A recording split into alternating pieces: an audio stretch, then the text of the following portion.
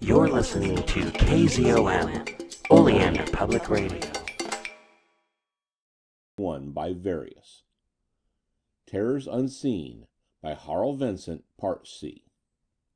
Eddie's head was clearing rapidly, but he pretended to sway on his feet. Lena and her father were not in sight. If only he could spar for a little time. "What's the idea?" he asked. "Haven't you guys got enough?" "That's our business. We know what we're doing, and when you butted in, you just signed your own papers. Dead men don't talk, you know, kid."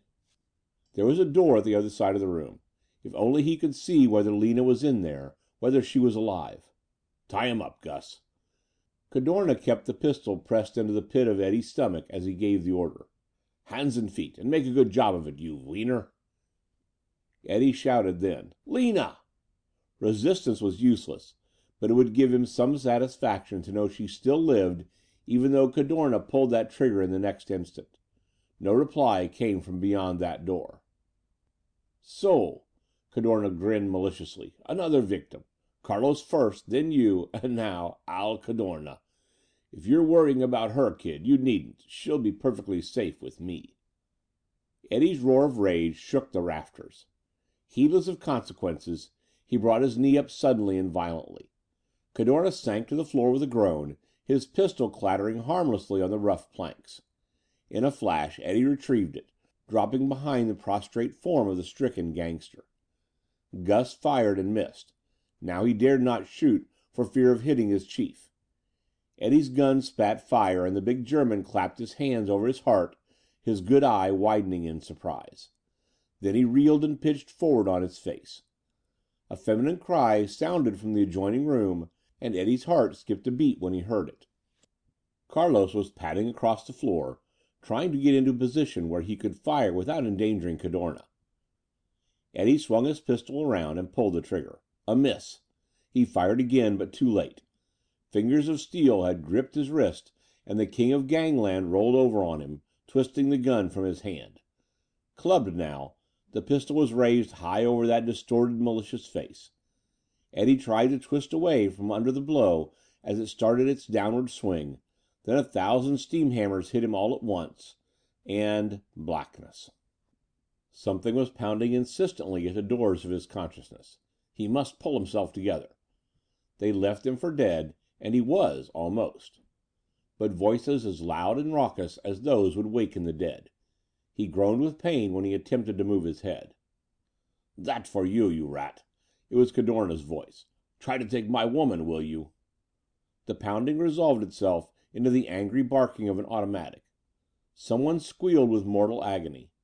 Eddie opened his eyes cautiously and saw that the room was full of people. The pungent odor of burned powder assailed his nostrils. There was Cadorna and Carlos, David Shelton and Lena. An undersized, dapper youth stood over the body of the big German, his hands outstretched before his horror-stricken face. A moment he stood thus, like a statue. Then his knees gave way beneath him, and he crumpled into a grotesque heap beside the man who had been called Gus. Such was the manner of Cadorna's dealing with those who displeased him. The door to the adjoining room was open. Lena and her father had been kept in there, with the little thug as their guard. Evidently Cadorna had caught him trying to force his attentions on the girl. Good thing he'd killed him. Lena was sobbing, and the sound brought increased agony to the helpless Eddie. He lay still where they had placed him, beside the table which supported the robot control apparatus. His cheek was against the floor, and he saw that a little pool of blood was forming there, blood drawn by the butt of Cadorna's pistol when it contacted with his skull. He was bound hand and foot. They hadn't thought him dead after all. Keeping him for that ride in a watery grave. Couldn't afford to leave his body where it might be found.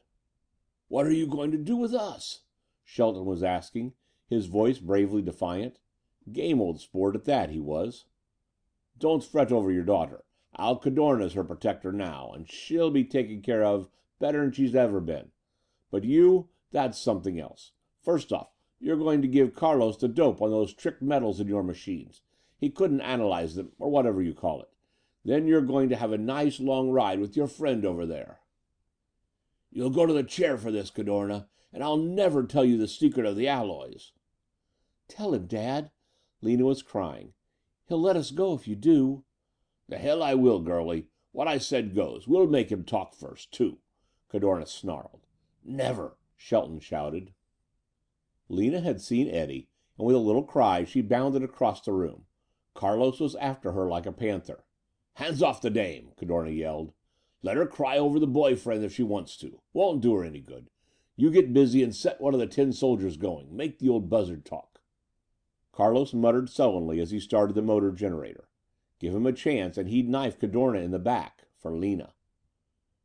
The girl was kneeling at Eddie's side now, examining his bleeding scalp.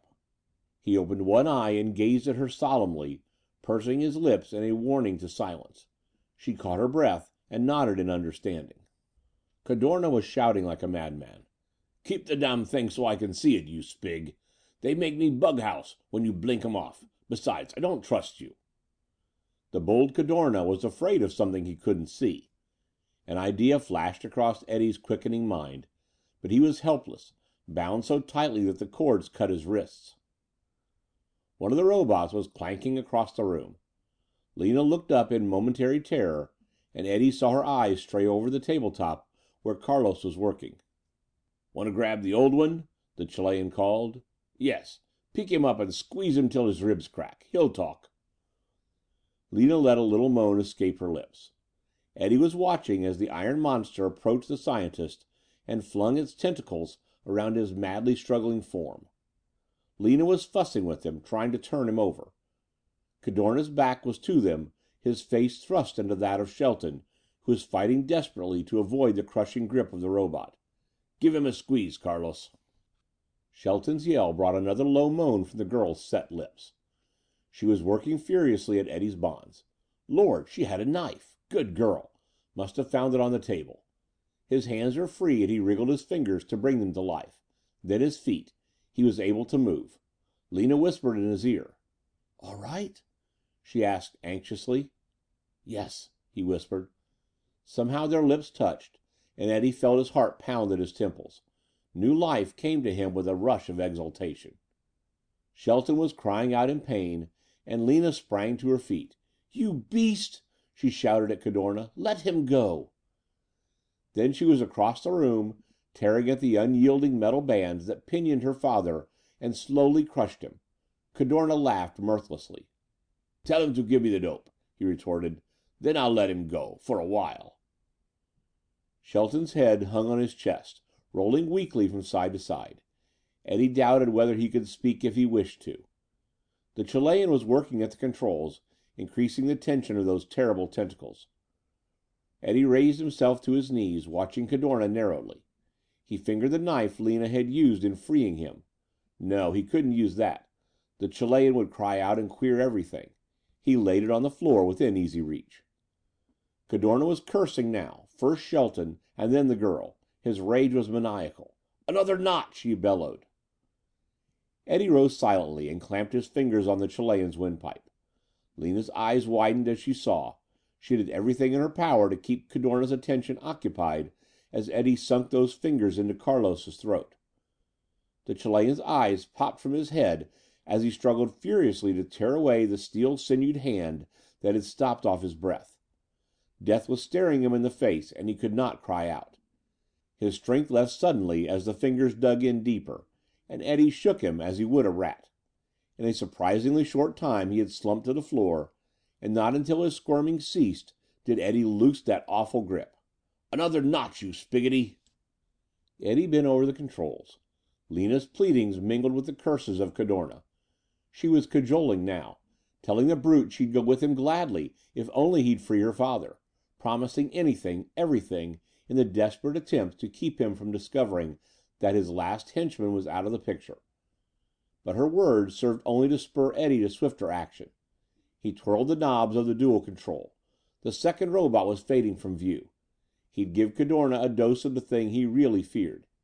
He eased off a little on the other control, releasing the pressure on poor Shelton's ribs as much as he dared. The position indicator of the second robot moved slightly as Eddie started the invisible monster towards the yelling gangster. He watched the screen closely. It was quite a trick at that, controlling these things you couldn't see. All you had to go by were these sketchy representations in the teleview, tiny flecks of light that outlined the various movable members of the robot. "Eddie!" Lina screamed suddenly. "Look out!" But he had seen Cadorna wheel around as he watched his image on the screen. At that moment a tentacle was writhing its way around his thick neck. A bullet whistled past Eddie's ear and buried itself harmlessly in the wall. Then from the blasphemous mouth of the king of gangland there came a shriek of awful fear.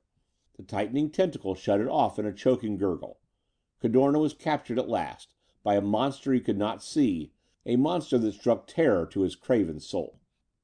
It was the work of but a moment to free David Shelton from the grip of the other robot. The tortured man tottered into Lina's arms for support. Eddie played with Cadorna now, releasing the grip from his throat and pinioning his arms instead. With rapid fingers he manipulated the controls until the screaming gangster was raised high in the air by the unseen arms of the robot. "Another notch, Al," he chortled. Cadorna yelled anew as the clamps tightened. "For God's sake, kid, quit it. Let me down. I'll do anything you say." "Yeah?" Eddie moved one of the rheostat knobs a trifle. The prince of racketeers was whimpering now like a baby. The sharp snap of a rib punctured his outcries. "Another notch," said Eddie grimly. But the king of the underworld had fainted. An hour later, Eddie Vale surveyed the scene complacently. Lina had washed the blood from his head and face and bandaged his wound. Luckily, Cadorna's blow had been a glancing one. The girl was fussing over her father now, and the scientist was on the point of resenting her attentions. Swore he could take care of himself. He wasn't a baby. Carlos and his chief were trussed up like mummies, and had been snarling at each other ever since the Chilean recovered his senses, each blaming the other for their predicament. The robots stood motionless by the wall. This would be a big haul for the police. Plenty of evidence to send Cadorna to the chair now.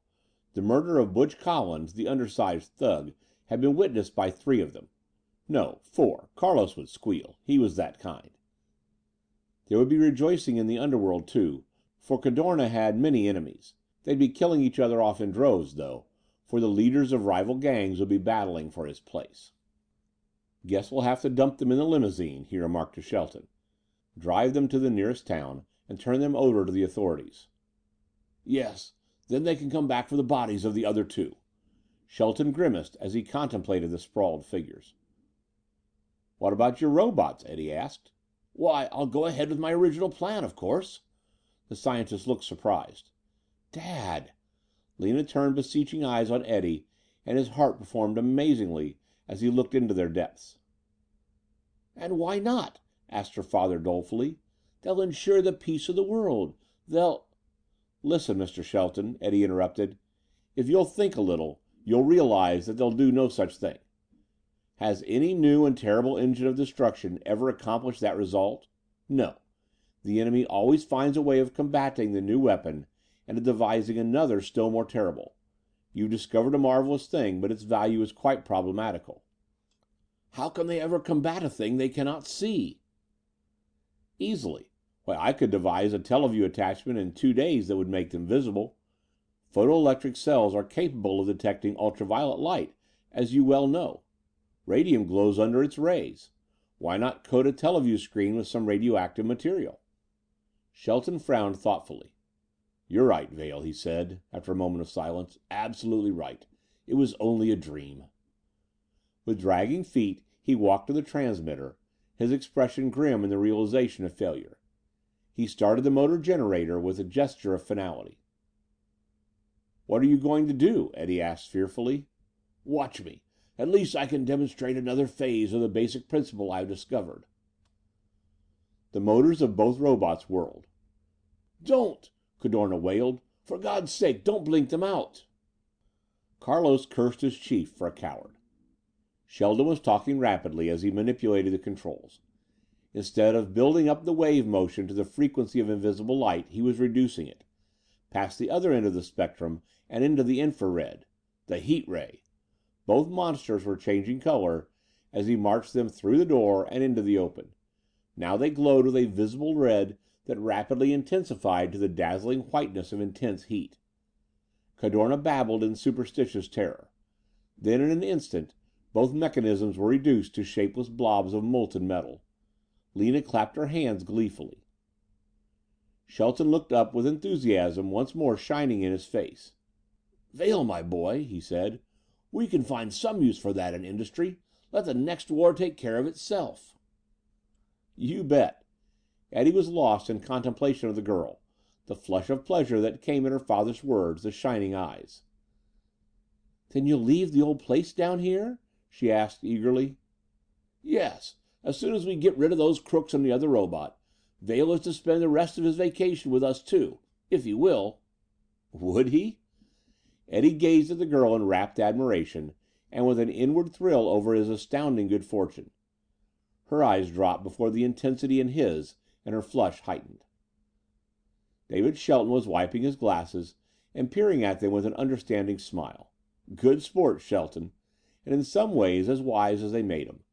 Eddie waited breathlessly for the girl to speak. "Oh, that's wonderful, Dad," she approved, "and I'm sure Mr. Vail will agree."